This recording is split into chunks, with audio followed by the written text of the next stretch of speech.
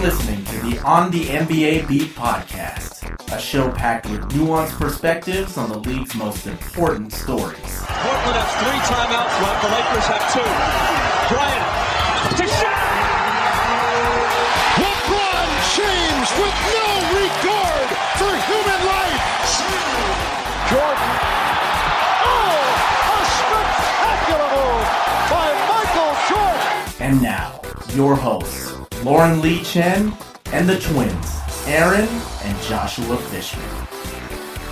Hello, this is Aaron. Virtually the entire NBA world flocked to Charlotte last weekend. Our Joshua Fishman was among them. So, without further ado, let's bring him on to discuss the unforgettable experience. Yeah, it was amazing. It was my first time covering NBA All-Star Weekend. Yeah, it sounds like an exciting opportunity. We were regularly in touch throughout the weekend, even though you were extremely busy. And so I got a little taste of what you were experiencing secondhand that way.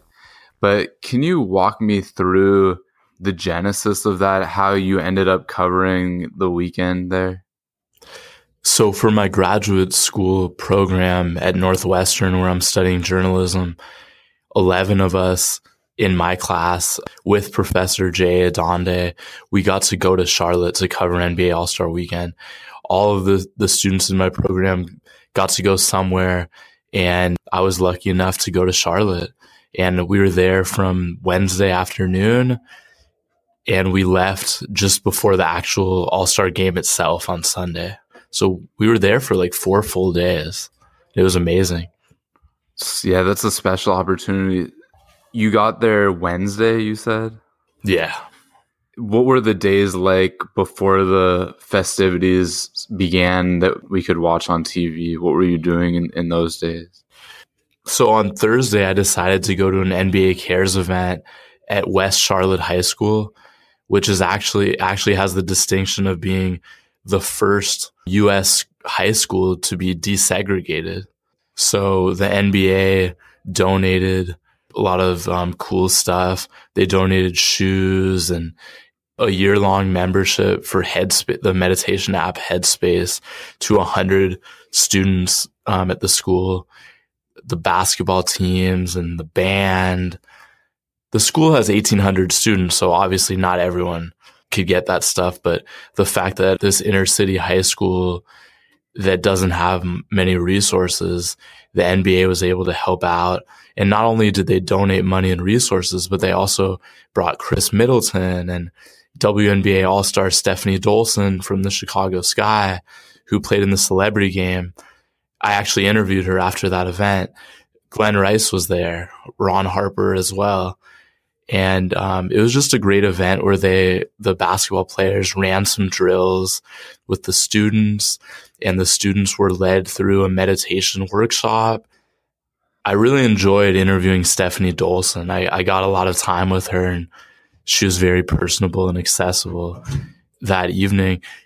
Something interesting that happened before I started interviewing her was when I was about to interview Stephanie, we saw out of my periphery, I saw a ball coming straight for Stephanie's head. She's 6'5", so it wouldn't have hit me. It would have just went right over me like a line drive and hit her in the face. But I reacted really quickly, and with my fingertips, I deflected it.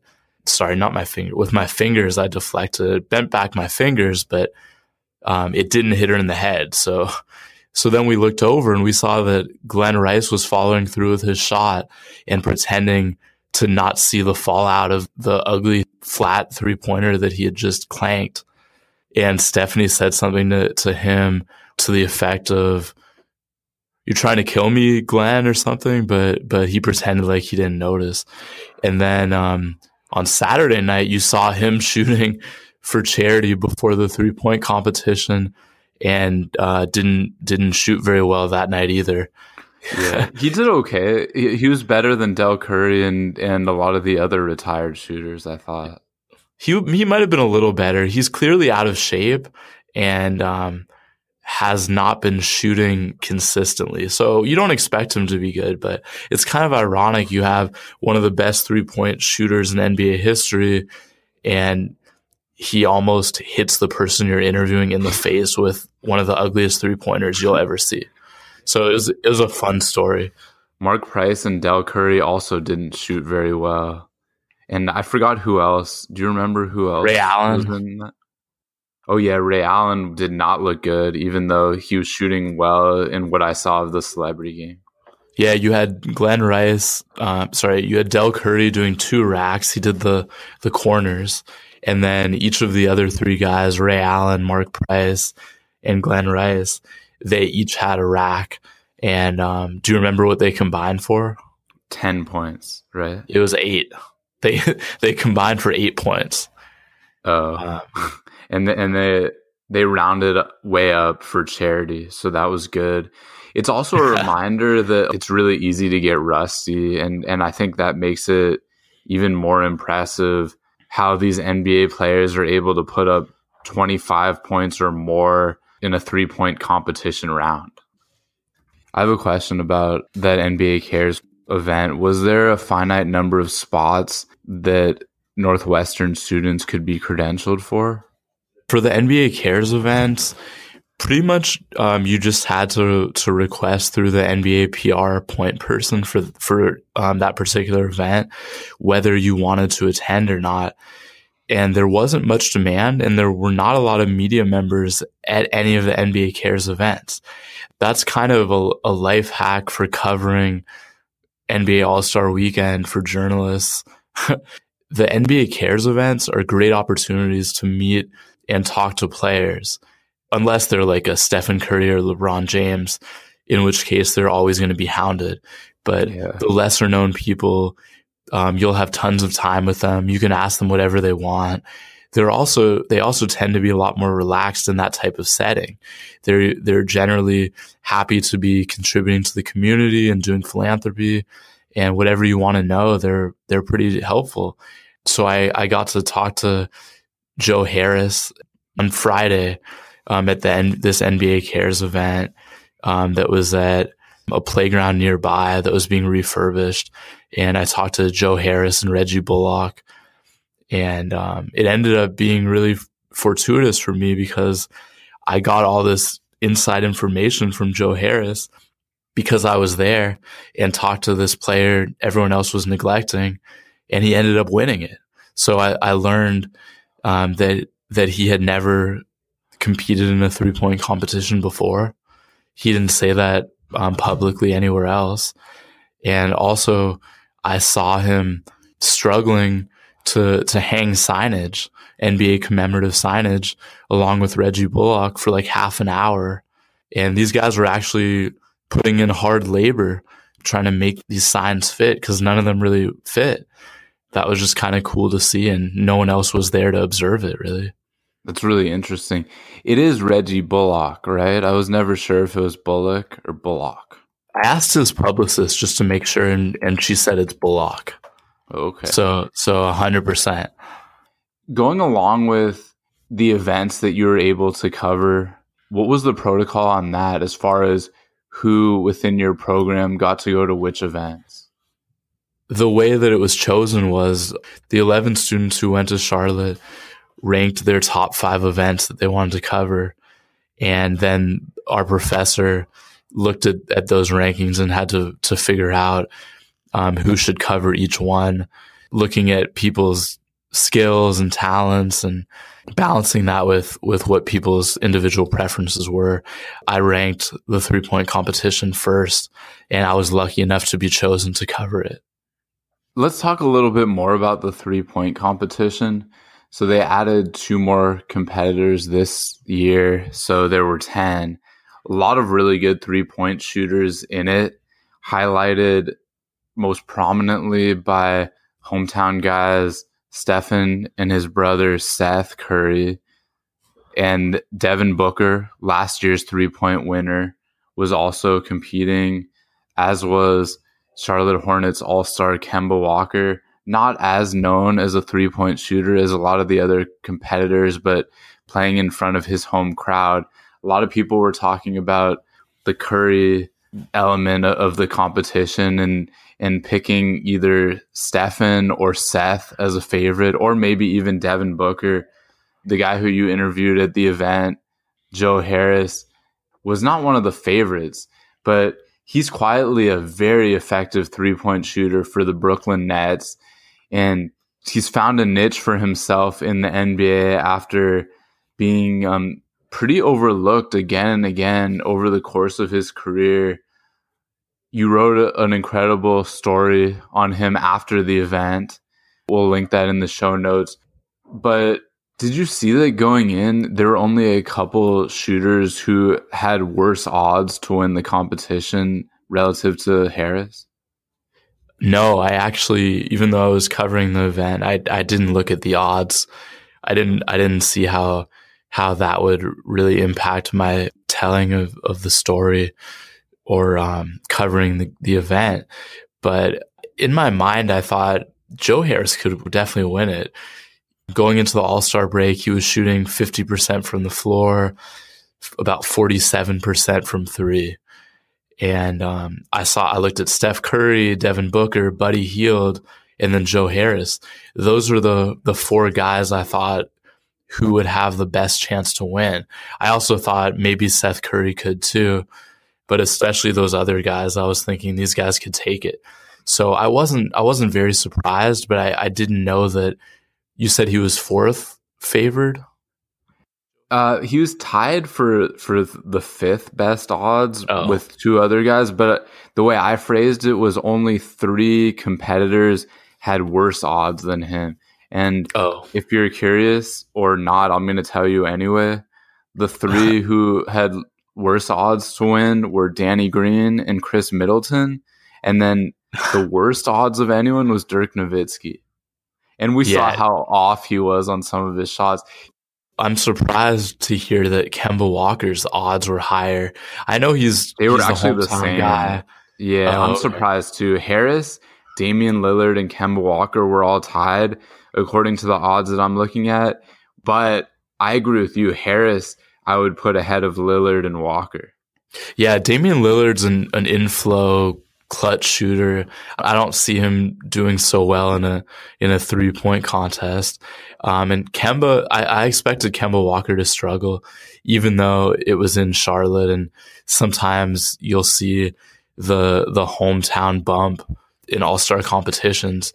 But yeah, Joe Harris, I was not surprised to see that he won. And that's why I spent some time with him. It wasn't just dumb luck. I thought this guy could win the competition. No one else is paying attention to him. Why don't I talk to him and see if he has anything interesting to say? And then if he wins, it could work out really well for me. And it did. A couple things also on Joe Harris's 3-point shooting numbers. So he's been a really good 3-point shooter for the last 3 NBA seasons. He really didn't get much playing time early in his career with the Cavaliers. So he shot 38.5% from 3-point range 2 seasons ago, his first year with the Nets, on over 4 attempts per game. Then he rose the percentage to nearly 42 last season. And every year he keeps increasing the number of threes he attempts per game. And this year, as you alluded to, 46.6% from deep. So a prolific 3-point shooter and an accurate one, whereas the other two guys we were mentioning, Kemba Walker and Damian Lillard, are effective 3-point shooters, but the percentage of their total field goals from 3 is a lot lower, of course, because they're the star player on their team who attempts the most shots. So it's kind of a different role, whereas Joe Harris has made it clear that right now he has a certain niche that he's filling for these successful Brooklyn Nets. He also appeared on Howard Beck's podcast, The Full 48. Howard was our most recent guest, and that was a really interesting discussion, very detailed, comprehensive, and they were talking about just that, his role with the Nets and how he doesn't try to do too much. He doesn't really practice a lot of on-ball things or driving to the basket. He pretty much just shoots where he expects to get the ball in game, in the flow of the game. And so he doesn't really shoot from rack. So did he talk to you about that at all? That he wanted to make sure to practice shooting off of racks because that's kind of an unnatural thing for shooters? Yeah, he did. So when I talked to him the day before at the NBA Cares event, he hadn't yet practiced shooting off of racks. And he didn't, I kind of thought, wow, this guy just seems like he's happy to be in the competition. He's not really being that competitive about it. I talked to Buddy Hield the same day, and Buddy Hield said, I like my chances. I think I'm going to win. I've been preparing for this for a long time. Joe Harris basically just said that he was happy to compete and had not practiced by that point.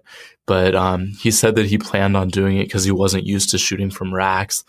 And later that day, I believe, he did shoot. I think it was at a local high school, but I'm not positive on that. So that's interesting that he covered that with Howard also. Yeah. We talked about this briefly before. I didn't like, and I know you agree, that there were only 2 rounds. 10 competitors, only 2 rounds. It just seemed like it was kind of a wasted opportunity to get the most, to see the best shooters one more time. I agree. I think they should have had another round. Devin Booker, for example, the defending shootout champion, he just missed the final round. If he had had one more point, he would have forced a tiebreaker shootout between him and Joe Harris to see who would have made it on. But I would have liked to see Booker in another round. I think this shootout had the most stacked field I've ever seen in the competition. And I think that, like you said, they were underutilizing these guys who everyone wanted to see by not allowing them to shoot a third round. Imagine if Stephen Curry didn't make the final. That would have been really bad. A lot of people would have been disappointed and just stopped watching. Yeah, I think what they should have done was had 5 advance of the 10, and then the top 2 or 3 of those 5 then just do a final round. I think that would have been good. Reggie Miller was talking about it on the telecast too. When he competed, there were 3 rounds, and it's just a lot more challenging too to continue to be draining all those threes when you have to shoot again for another minute nonstop. Yeah, I think that's a good point. I think with the 3-point contest, skill really plays into it, but rhythm is also important. I just like how good shooters tend to perform well in this competition. It's not like the skills competition or the skills challenge where it tends to be a lot about luck or who wants it more and how are they going to game the system. Like with Trae Young and his ridiculous dribbles that are like passes to himself. and Jason Tatum at the end shooting from beyond half court to make the shot to win it. They need to really fix the rules of the skills challenge. That's an embarrassment, I think. Yeah, I agree with you. I think people don't really take it that seriously. I don't think the NBA takes it that seriously either. And they should. Yeah, I agree. I think a lot of people don't take it seriously and enjoy it, have fun with it, so they don't really mind people trying to game the system. But I'm with you on that.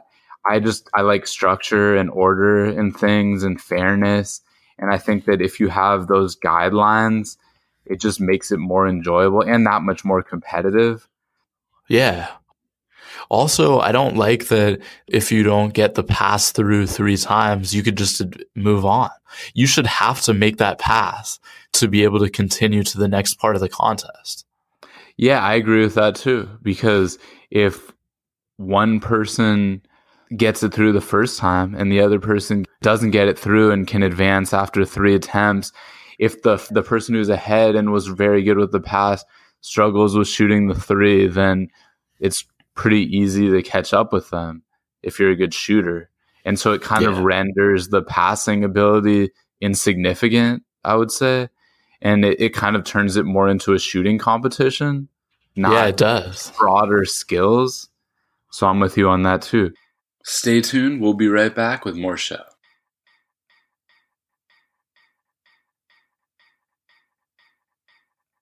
This is Howard Beck of Bleacher Report, and I am on the NBA beat. As we wind down, I did want to ask you about the LGBT element to it. Let's talk about the whole optics of Charlotte having the All-Star Game festivities this season, 2 years after the NBA revoking those privileges due to the state of North Carolina passing House Bill 2, the so-called bathroom bill that discriminated against transgender individuals trying to use a particular bathroom. So you asked Howard Beck a couple questions about that, and I know you did a number of interviews about that while you were in Charlotte and before. I'd love to hear a little bit more about that and your general takeaways. So I went to the NBA Cares event where I encountered Joe Harris and Reggie Bullock initially just to talk to Jason Collins. And I got a really good interview with him.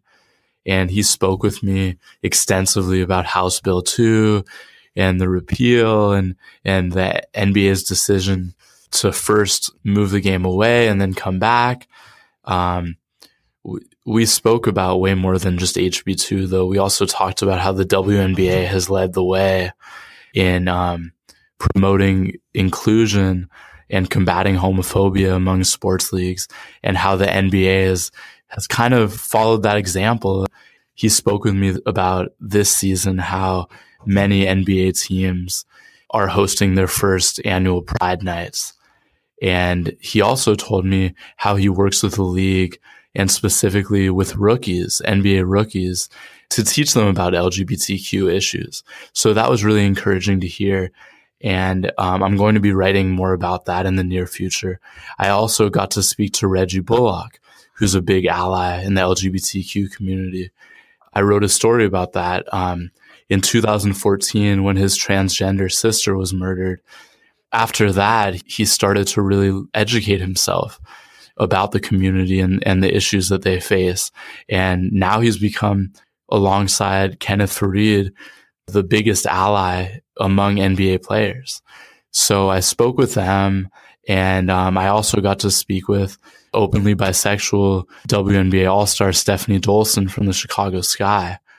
It was just really wonderful talking to her about her coming out process. She did it very publicly in ESPN magazine in 2016, and how things have been for her since, and how she views the LGBTQ landscape of both the WNBA and NBA. So it was great to cover LGBTQ issues there, and I'm excited to continue doing that. I'm going to be talking to Reggie Bullock again next month, and I have several other interviews set up as well on the topic. Really great job with the reporting. We'll look out for those stories that are coming up. And I know you said that you have a lot more in the works, so that should be exciting. And then just the last thing before I let you go, I wanted to ask you more about the media personalities, friends that you ran into, new friends, people we've had previously on the podcast, just whatever you want to talk about in that respect. So I saw a few people we've had on the podcast. I saw James Herbert and Brad Botkin of CBS Sports. I also saw Taz Mellas from NBA TV, The Starters. I got to meet Rachel Nichols and talk to her for a couple of minutes. That was nice. A fellow Medill alumnus. I saw Dave McMenamin, Brian Windhorst. Like, everyone was there. I also ran into my high school classmate who's now with Close Up 360, Josh Martin, at the Adam Silver press conference.